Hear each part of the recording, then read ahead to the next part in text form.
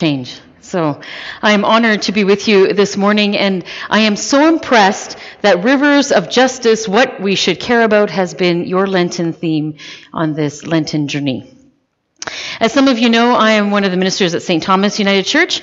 I've been there for 4 years, and the 3 years prior to that, I was the chaplain of the Calgary Young Offender Center. In addition to that experience, I started volunteering for Mennonite Central Committee's Restorative Justice team back in 2009. And since then have visited people in prison, but mostly I've supported ex-offenders coming out to help them adjust to the world again, find housing, find a job, find friends, so that they can be successful in society without reoffending. Today I want to share with you my take on God's justice and whether it's in line with what our society interprets justice to be. I've been given permission to share with you 2 stories of friends of mine that may shed some light on our current justice system. And as I share these stories, I'll invite you to see the commonalities between the justice of Corrections Canada and that of God's requirements of us to do justice, seek and love kindness, and walk humbly with our God. This first story is from a very close friend of mine who recently has had to deal with the justice system in terms of a loved one's offenses. These are her words. My 70-year-old partner with no previous legal incidents made a very bad choice on his computer one hot summer day and was arrested as part of a police sting. 17 months later, after pleading guilty, returning to another province for court 3 times without hesitation or complaint, he was sentenced to just 3 months short of the maximum of 18 months. I mention this because he was honest from the day of his arrest. He sought counseling and support. I believe Christians are called to live taking responsibility for their actions. It is the way to a better, kinder world. My experience is that there is no room in the court system for honesty. Let me explain. The parole officer tasked with writing a pre-sentencing report asked me to contribute my partner's history and details about our relationship. He clearly indicated nothing in the report would be identifiable. That was not the case. In fact, the Crown prosecutor used information included in the report identifying my job in the church and my education as proof that my partner was a master manipulator and liar. The Crown prosecutor has never met me and has had no awareness of my commitment to confession and forgiveness, hope and compassion. That day, I felt I was being judged. As I sat in the courtroom, I felt violated and betrayed by a justice system which functions with and seems to accept its own lies and manipulation. My partner was treated as the criminal who could not possibly be telling the truth.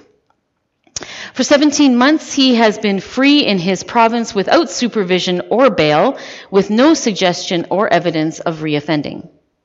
At his sentencing, the Crown prosecutor, with her prejudicial and discriminatory attitude about offenders, asserted that he was a huge risk to society and needed a long sentence in order to protect the community. There was no evidence to support that assertion, and the court psychiatrist firmly disagreed, reminding the court that it was a no-contact offense. After receiving his sentence, my partner was taken to a nearby detention center, described by the provincial government as overcrowded, dangerous, and corrupt. There is an ongoing investigation about several unexplained deaths inside this detention center in the past few months. I felt like an immigrant who doesn't recognize the language, values, and actions of a new culture. After a few days, I heard from a John Howard social worker that he had been placed in a no-nonsense unit with former federal inmates. The provincial system, she said, is not about rehabilitation, but has the attitude, if you do the crime, you do the time. In the last month, there has been press about prejudice and discrimination in the justice system. My experience has shown me the system is broken, arrogant, and predictably biased. I am left wondering what hope there is for redemption, restoration, and reconciliation. In our country where none is available in the justice system, after the dehumanizing, uncaring incarceration, I am afraid my partner will return less of an honorable man and diminished as a good citizen. This is not an unfamiliar story for others whose loved ones have been incarcerated. There are always more questions than answers, and very few family members are treated with respect or kindness, very often being treated in the same way as the criminals. It's a system of power over rather than power with, and all are seen as guilty, even before the verdict has even been made. The second story I want to share with you is a story that I wanted to have shared by the actual person who lived it. This person, we're going to call him Bo, had every intention to be with me here this morning and was willing to make himself vulnerable to you because he wanted his story heard. Now, because he's a high-risk offender, he needed to ask permission from the police to come into this space. He was not granted that permission, so I interviewed him instead. Here are his thoughts. Bo was in jail twice, 1.5 years the first time and 4 years the second time, with a 2-year period of not being incarcerated in between. He has currently been out of jail for 10 months.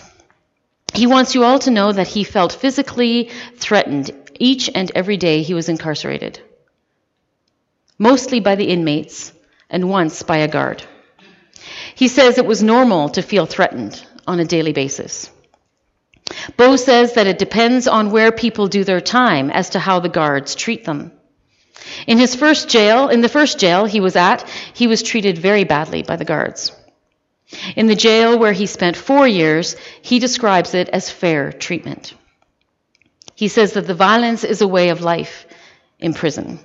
He experienced himself fights, stabbings, sexual assaults, and knows of incidents where people lost their lives.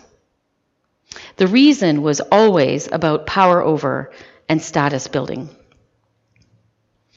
Bo describes the food in jail as horrible. And I remember my time at the Young Offender Center and the meals that the kids used to get when I worked there. It was mediocre at best. But what got me most was the amount of bread they would receive. They would receive so much bread throughout the day that it added up to 1 entire loaf each during the day. And when I asked why, I was told that it was considered the grain portion of the canned food guide recommendations. So every time I offered youth communion, I would always bring in those little mini Oreos because they were always sick of bread. I asked Bo what he did during the day. How did he manage his day? And he said that if it's available, he could work in various places in the prison, like the kitchen or the laundry. Otherwise, you're sitting in your cell, sleeping, watching TV that you yourself have to purchase, and paying yourself for limited cable.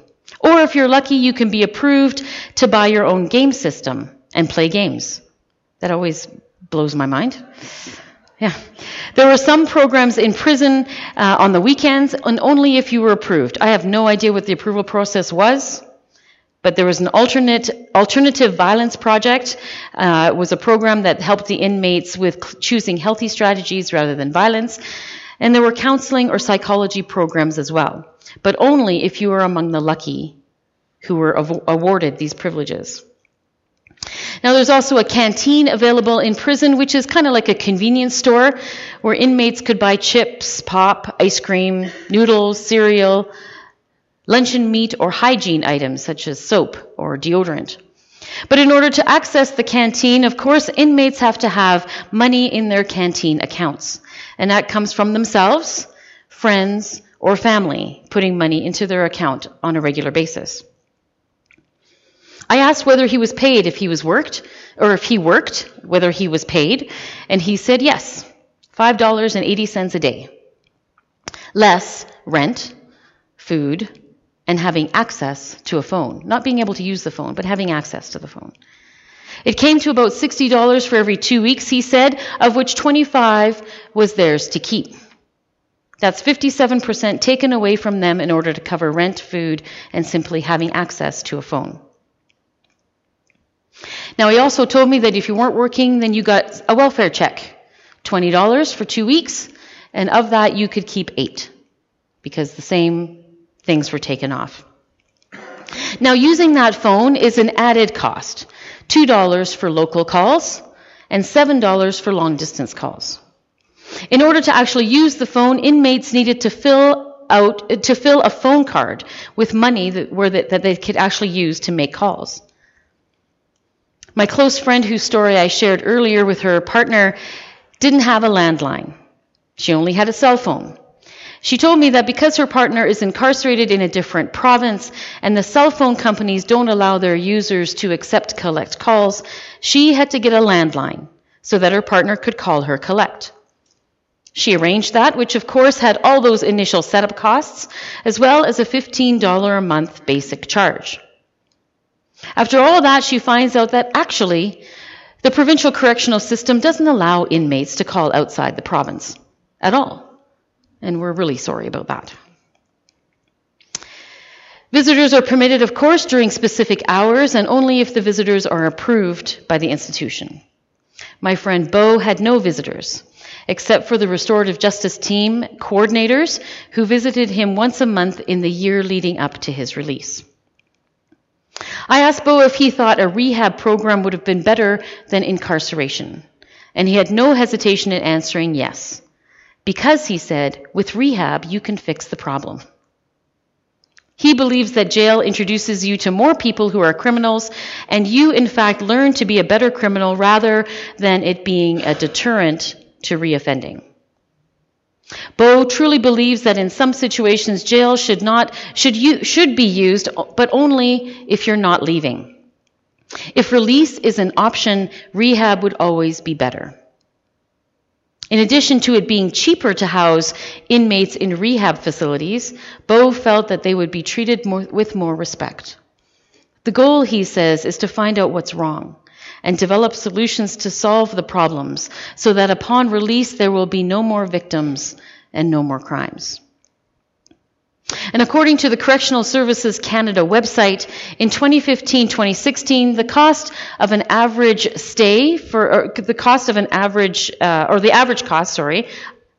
approximately $116,000 to maintain an offender in a correctional institution, and only $31,000 to maintain an offender in a community rehab facility. It seems like an easy decision to some of us. However, our society makes it clear that jail is indeed the preferred form of justice. So those are the two stories I wanted to share with you this morning. And as you can imagine, my passion for justice came at an early age. Otherwise, I wouldn't be drawn to the social justice part of my ministry. I was always the outspoken one who made it clear, very clear, how unfair I thought decisions were in my world and how unfair situations were. I remember my dad, so my mom and dad are very traditional, and they have their roles, and my mom does certain things and my dad does certain things.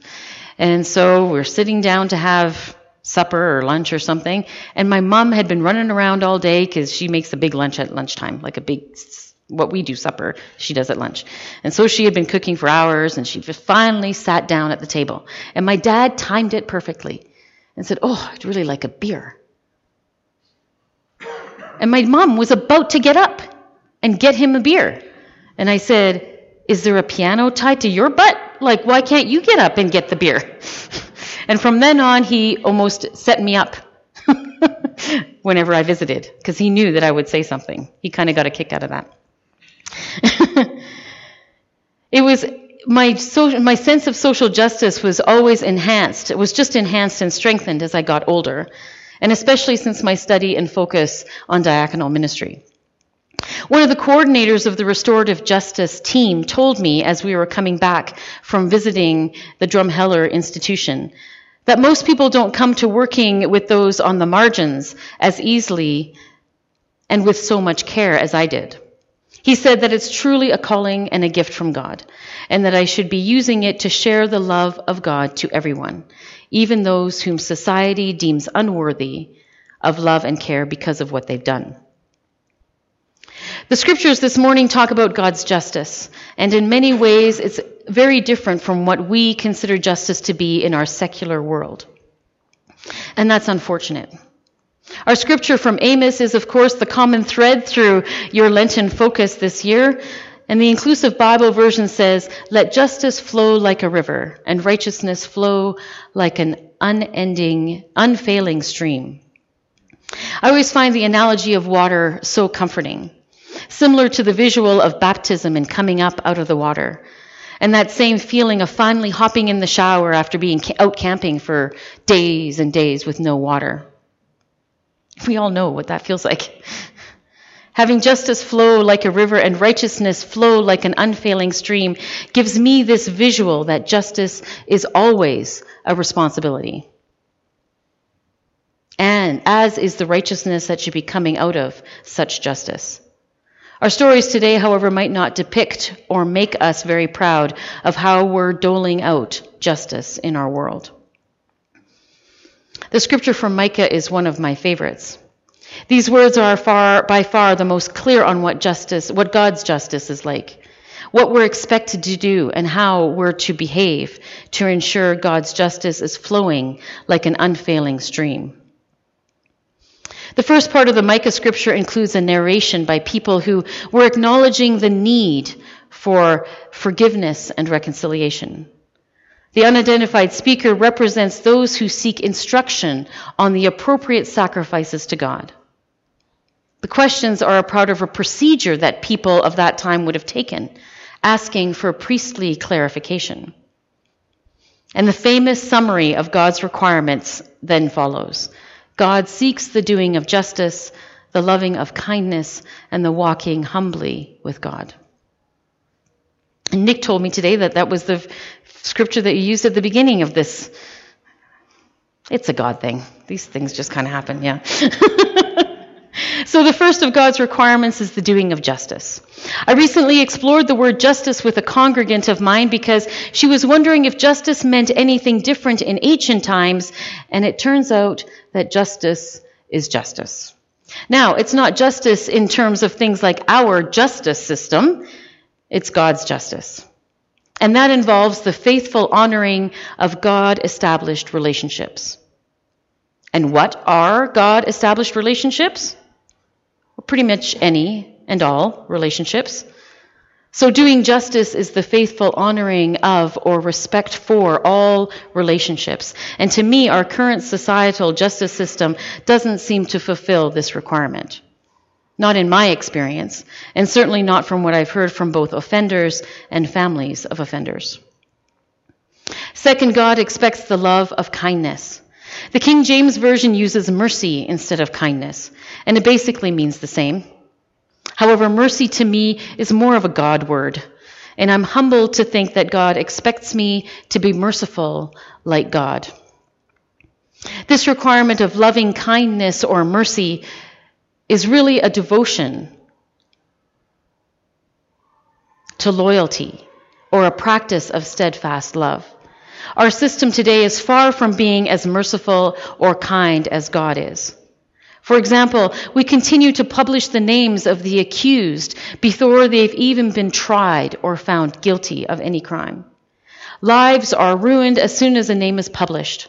And not only the lives of the accused, but also the lives of their families, friends, co-workers, neighbors. The rest of us are easily guilty by association before a person is even found guilty. How is that loving mercy or kindness? The third requirement is proper attention to God, to walk humbly rather than presumptuously. In other words, God requires us to keep God at the center of who we are. We are to be humble in our dealings with any and all, and we are to walk with God when it comes to forgiveness and reconciliation. I find it so interesting that we are a people for whom God is the ultimate symbol of unconditional love. And we are reminded over and over again that we are to keep God at the center of all we do and are, which means keeping love at our center. How, when we keep love at our core, can we be so quick to judge people, or not be open to second chances, or not want people who have made mistakes to be productive, loving people in society? Walking humbly with God is about loving kindness and mercy, and ultimately coming back to the first of God's requirements of doing justice. God's justice. That of being God's love in the world. Being the hands and feet of that love, both in action and reaction. So as you wrap up this Lenten series on justice, may you see that the path to justice is simple. It's all about love. We are all to be models of God's justice flowing like a river full of so much love and kindness and mercy that only respect can emerge. Let us walk humbly with our God, keeping God or love at the center and core of all our thoughts and actions. Doing so will result in a more just world filled with like-minded, loving, and merciful people, because I believe the good and positive can spread just as quickly as the bad or negative. We just have to be the ones to spread it. May it be so. Amen.